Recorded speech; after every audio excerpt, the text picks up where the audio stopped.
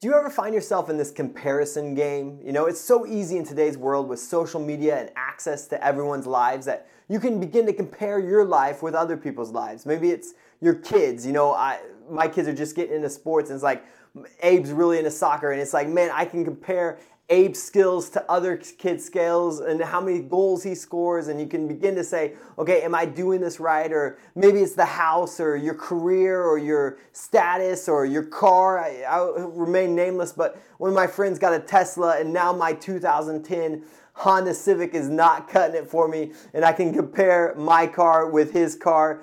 And it's so easy to get into the comparison game. I remember one of my favorite places to travel is San Diego. I mean, who doesn't love San Diego, right? If you've never been, you got to get to San Diego. It is how to live. But I love to travel down there. And one time I was down there with my friend, and I was saying, man, it is crazy. Everyone drives really nice cars. Like an Audi is like the bottom line in San Diego, it feels like. And I said, man, it's so crazy. And I started to compare. I said, like, there's a ton of money. Like, what am I doing wrong? And he said, oh, whoa. There's a lot of money here. Yeah, but it's mostly that people are just in debt up to their eyeballs. And I realized in that comparison game that it really does something in us when we get into this life of comparison. And so, it's interesting because it does something to our hearts. And comparison can be dangerous because it can rob us of our identity. It can make us feel insecure. It can block us for contentment. And today we're going to talk about what Paul says in relation to the world that we are living in, the gospel, and ourselves. And we're going to look today about the comparison game, but today we start this new sermon series called Finding Freedom. And this sermon series is going to go through one of the most challenging and personally challenging books that you can go through in the Bible. At least for me, I think so. And that is the book of Romans. And we're going to go in deep, and we're going to tackle some really hard conversations as we look at finding freedom through the book of Romans. And this book will expose sin and challenges that we all have within us. And my hope and my prayer is that during this, that we'll begin to break free of some of the shame and guilt that we may be carrying. And the ultimate goal, is for us to find this new level of freedom, which will lead us to a new level of evangelism to impact our community. So as we dig in, and as we unpack these things, my heart is that this series would be life-changing. That it would be personally challenging, but that it would be life-changing, and that it leads us to really transforming others' lives in our communities, because that's what God wants to do through us. He wants all of us. He wants us to be free, but then He wants us to be in the transforming business, as we always talk about. So today, we're going to talk about Romans 1 and 2 a bit, and we're going to get into this important topic of truth and judgment as we look at the gospel and the world that we are living in. And so as we look at the book of Romans, we can see this pattern that's laid out. And I want to throw this chart up real quick. And this is just how we're going to be approaching Romans. We start out at the beginning of Romans, and we begin and we see that we are in the courthouse of God. But through the gospel and His righteousness, we move into the family house of God, which leads us to new life and freedom and transformation, which ultimately leads us to a new level of reaching out. And as we talk about finding freedom, we will see this pattern throughout Romans as we go chapter by chapter together. And look, God is doing something new, not only through our church, but through each one of us. In 2022, is preparing us in spirit and in truth for the harvest that God is going to bring to the new house. We fully believe that. That is our prayer. That's what we talk about as an elder team, that we are preparing ourselves in spirit and in truth for the harvest that is going to be coming in the new house. So ready to be broken free of some stuff. Be ready to be transformed and be ready to share the gospel and reach out like never before, because that's my prayer for this sermon series. And so, as we start to look at this sermon series and we start to look at Romans, we want to set the stage for this letter. This was written around 20 years after Christ's death, and Paul is writing to the church in Rome. And it's so important whenever you're reading Paul to understand that this is outside of the 2022 American church model, right? He's writing to Roman churches, but these are house churches spread out through the city. This is not necessarily an individual church, but he's writing to all Christians in Rome. And now the early church is made up of Christians with Jewish background and with non-Jewish background. So you have Jewish people who have come to Christianity, and you have Gentiles who are also now Christians. And so we look at this, and you'll see him jump back and forth between these two things. And what we find is that he's trying to unify them. We see that there is some tension that is happening. And so as we make it very clear in his message that this is the gospel for all people, and he's going to address some of those tensions. And throughout the book of Romans, you will feel tension.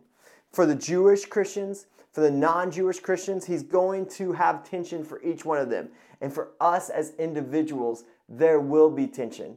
There will be tension. And tension is a good thing. But tension is also a hard thing. And that's okay. You know, it's like lifting weights.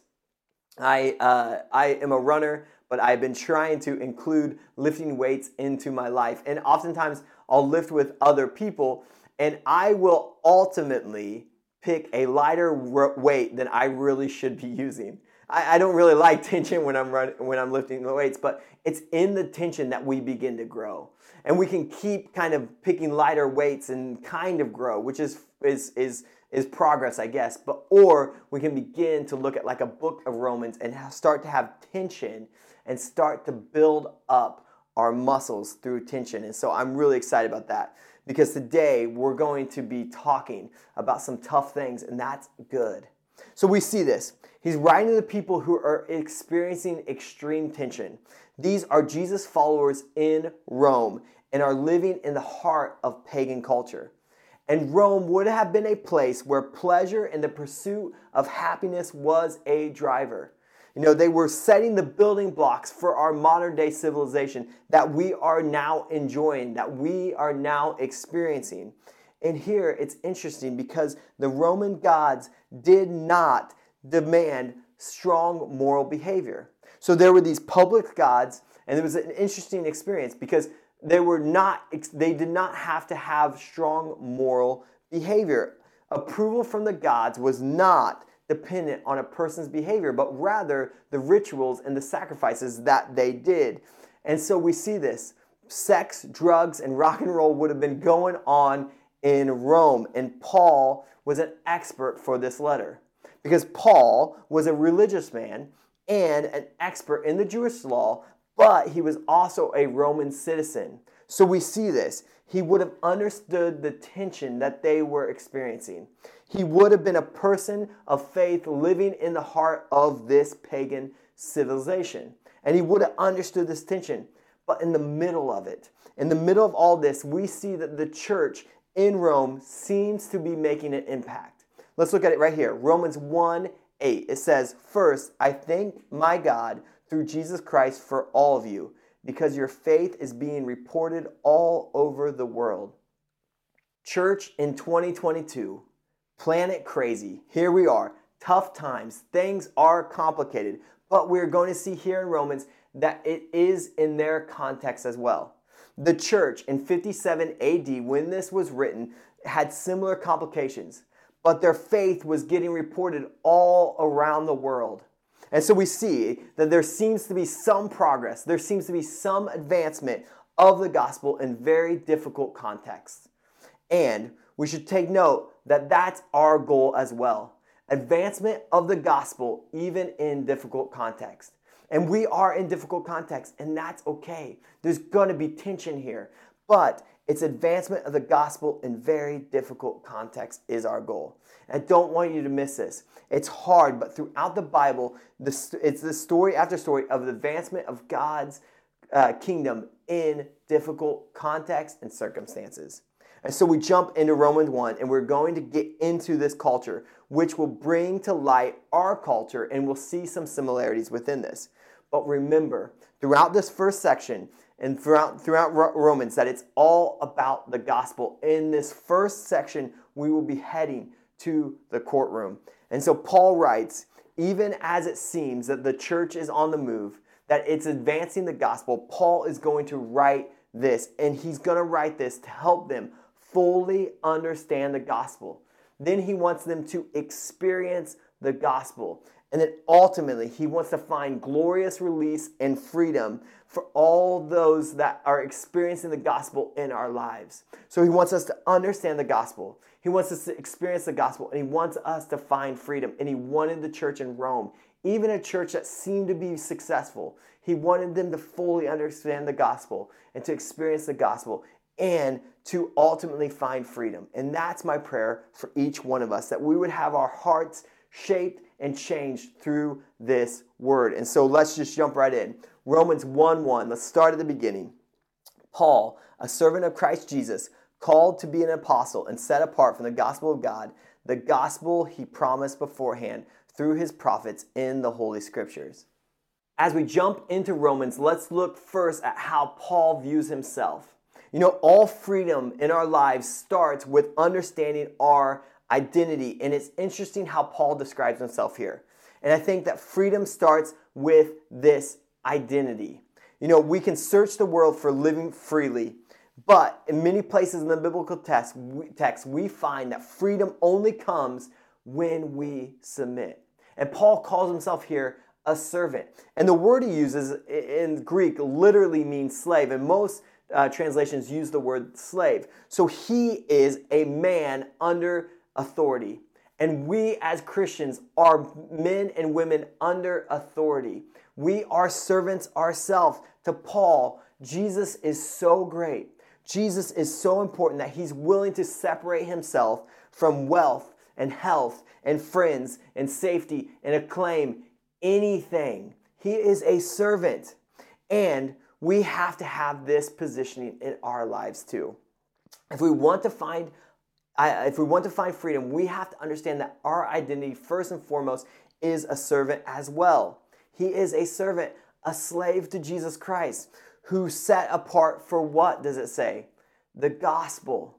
For the gospel. Now, the term gospel literally means good news or good herald. So we see this. It's simply this declaration of good news. You know, the gospel is not advice to be followed. It's not rules, but it's news. Good news of what God has done. And so we're servants to this gospel, to this good news. This is who we are. He's going to say every prophet, every scripture has been pointing to this. And this is the fulfillment. The gospel is the declaration of Jesus' perfect rule and an invitation for us to come under that perfect rule and to say, this is our Lord. Jesus is our Lord. And he's going to find this identity. Our identity and his identity is simply making Jesus Lord of our lives. And this is how Paul is going to start this letter. Now, he's going to go on. He's going to go on about his longing to visit Rome, and there's hope for the church there in Rome. And then we're going to come to verse 14 onwards, and this is where it's going to focus. And so let's start right now at Romans 1:14 through 17. I am obligated both to Greeks and to non-Greeks, both to the wise and to the foolish. That is why I am so eager to preach the gospel also to you who are in Rome. For I am not ashamed of the gospel, because it is the power of God that brings salvation to everyone who believes, first to the Jew, then to the Gentile. For in the gospel, the righteousness of God is revealed, a righteousness that is by faith from first to last, just as is written, the righteous will live by faith. Paul is going to make it clear right here that everyone needs the gospel. Greek, non-Greek, wise, foolish, those inside the church, those outside the church, all of us need the gospel. And the good news is how people are called to faith and how we grow in our faith. And we see this, that just like today, there seems to be this temptation to be ashamed and not eager to share our faith. And Paul is going to say in verse 16 and 17 that we need to not be ashamed of our faith. And 16 and 17 are some of the most famous passages in the Bible. So it's clear that we are not to be ashamed of the gospel. this good news, even in a culture and in a world that is going to push back on the good news. You know, Paul's day and age, and in today's day and age, it's amazing that this news, this free and undeserved salvation, could be tough to share. It doesn't really make sense, but there is going to be pushback. You know, it can be insulting. It can be insulting. It offends the modern call of self-expression. We see that, right? It goes against the popular belief that we are all good and that being good and being spiritual is enough. You know, I think it's huge for our generation, but it's calling people away from autonomy. You know, it calls us, you and me, all of us, anyone who believes, to follow a suffering servant in Jesus Christ, and it calls all of us to suffer and serve with him.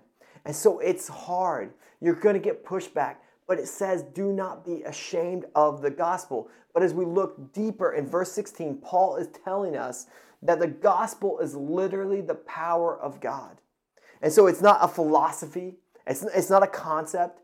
It's not a story. It is the power of God. And this is amazing. It has the power to change lives. It has the power to change heart. It has the power to change life orientation, our understanding of everything. It has the power to change all of that. It has the power to change the way we live and the way we relate to others. This is the good news. It saves, it reconciles, it changes the trajectory, it restores, it redeems. This is the gospel, and it is for everyone who believes. And this is what we're talking about when we talk about the gospel.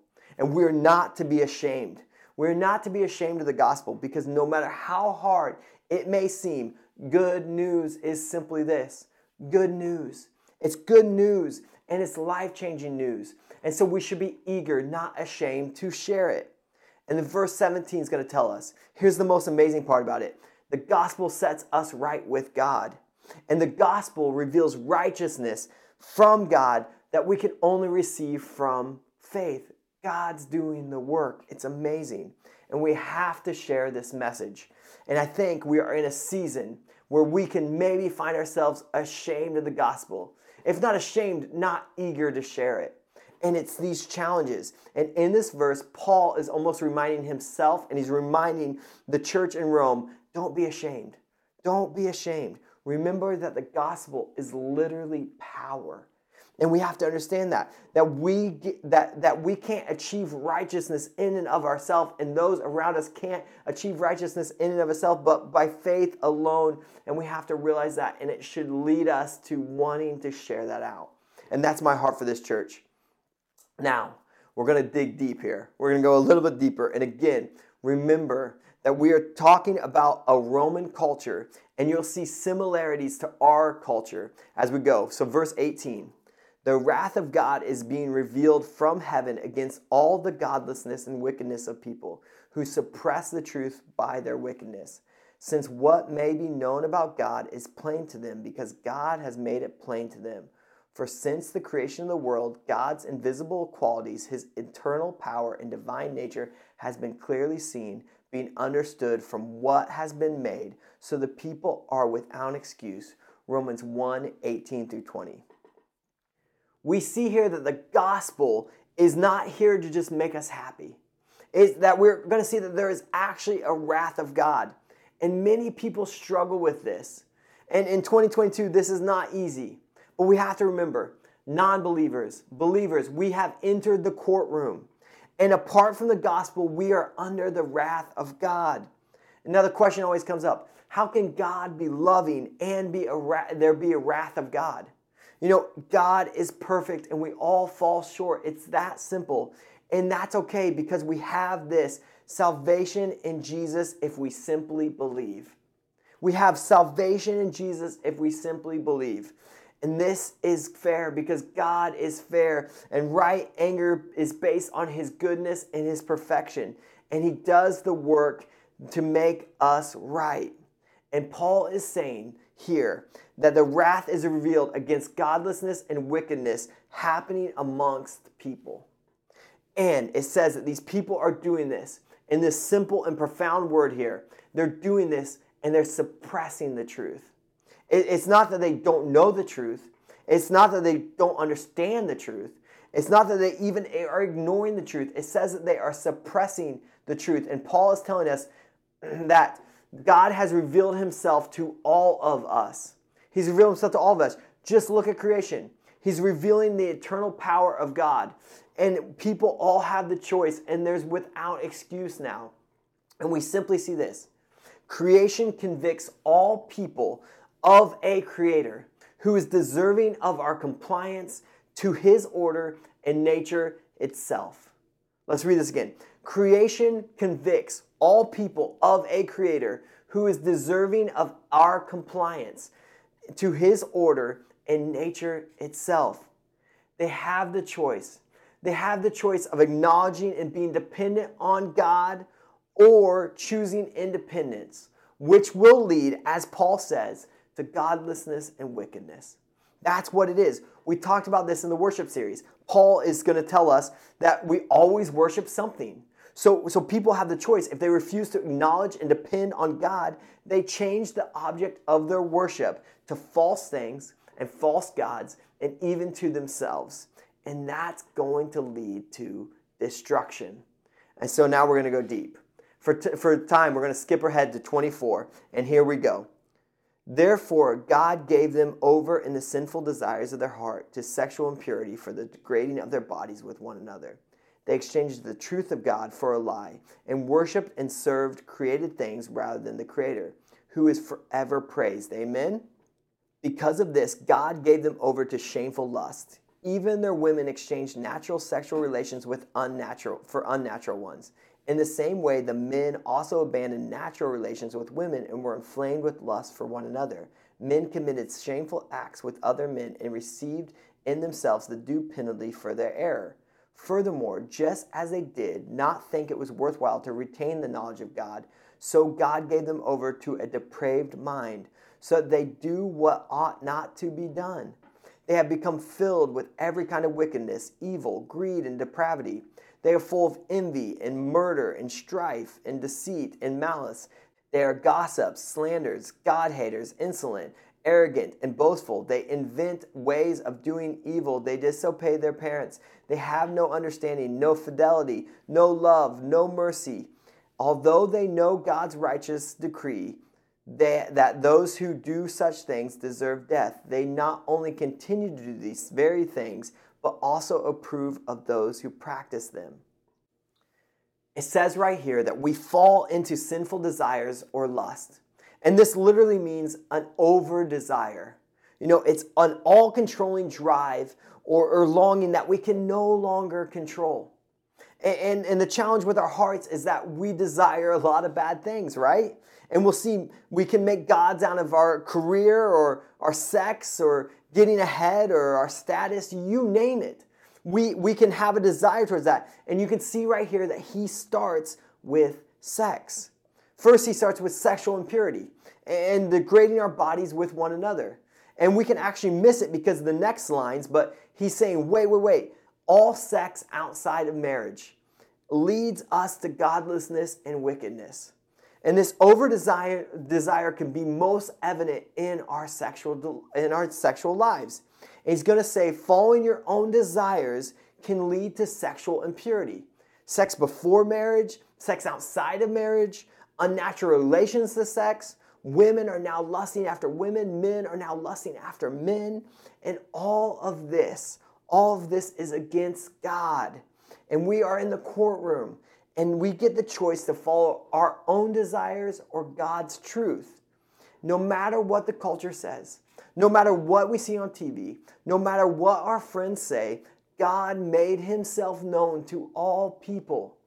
And we get this choice.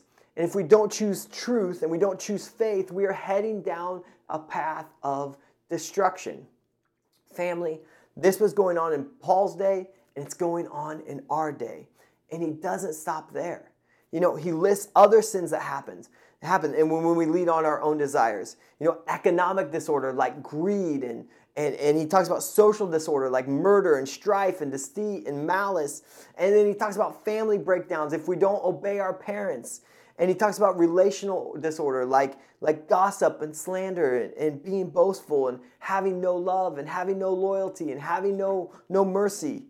In every society, people understood right and wrong. And they understand right and wrong. And people that do these things and promote it and encourage it, they're setting up idols and encouraging idolatry. And it says not only death is heading their way to those who approve of these, but those who practice them as well. And so here we go. Remember, we talked about tension. And do you remember when I started talking about the comparison game though? And there is tension here.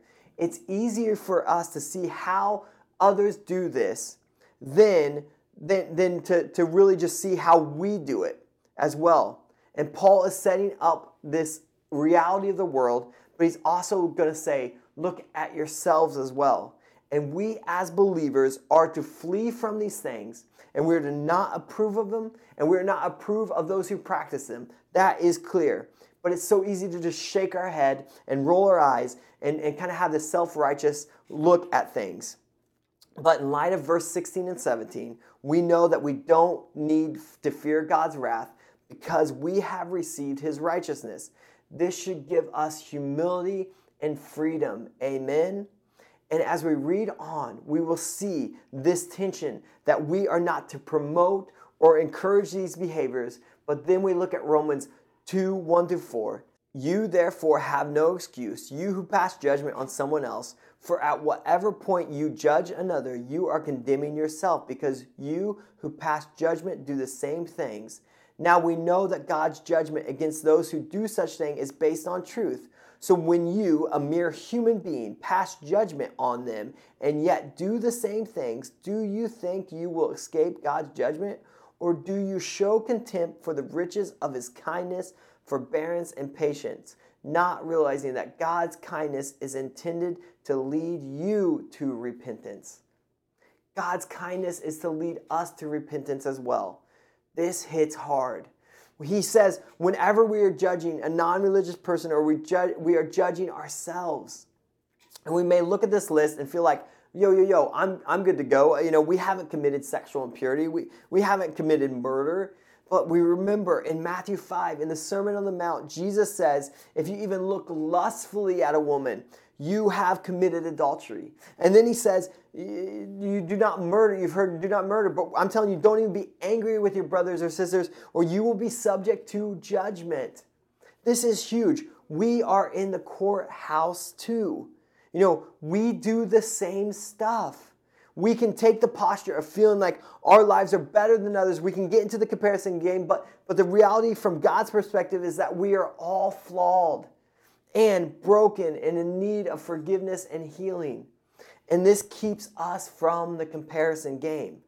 Again, we do not promote it. We don't encourage it. We understand that there's godlessness and wickedness. There is right and wrong. There is good and evil. And we don't participate in it. And we make sure our other believers don't participate in it as well. That is part of being the body of Christ. But we remember that we are all judged not by mere man, but by a perfect God. And we make verdicts about others. We are actually putting it on ourselves and our hearts as well. And so it pushes us away from believing that other people can find redemption within it. When we put that verdict on others, it does something to our hearts. And they are far away from God's salvation. It may make us believe that it's too hard for them to move towards God. And maybe you have someone in your life that you've taken this posture towards. Maybe you're justified not sharing the gospel with them because you think, oh, they're just too far gone. Maybe you've taken the position of being superior and those in our lives can't relate to you. These are all things. Maybe we're at a place where we need forgiveness and to receive forgiveness and to repent of our own sins. Maybe we're at a place where we really need to receive fully God's forgiveness and start living by faith. Paul is laying out directions for the tension of living as a believer in Rome. And I'd make the case that it's as hard now as it was before. And we're going to see this. But remember, we have to understand that in this chapter, we are in the courtroom heading to freedom, and understand that our own depravity, it should only set us on mission even more to not just be ashamed, not to be ashamed of the gospel, but to be eager to share it. And that's my heart, that we would be a church that understands how to speak truth and love to everyone who needs to hear it. That we would be a church that speaks truth to our friends and our family and our coworkers, and that we would do it in love. So let me pray for us. Heavenly Father, I thank you for this incredible word. I thank you that you have done all through your Son, Jesus Christ, that we are forgiven of our sins and that we are now in right standing with you. Lord, I thank you for your salvation. Lord, I pray for each one of us that we would have an eagerness to share the gospel, that we would not be ashamed of the gospel, that we would share it with people who desperately need it. Lord, I pray against our hearts to be hardened to this world, but rather to be like you, to see the brokenness of the world and want to respond, to share the gospel with people in need. We love you and we praise you. In Jesus' name, amen. Hey Redeem Church, I'm Liz and I am standing in our future worship center. If you've ever built anything before, you know that it takes time, but we are rocking and rolling. So I'm on here actually to give you 3 announcements. Number 1, we have a work party this Sunday. We are going to try to do it every other week, but next week is Super Bowl Sunday, so we are not going to have a work party next Sunday, but this Sunday, there are things to move, there are things to paint, and there are things to clean. This place being one of them. And so if you can, come on down this Sunday at 10 o'clock.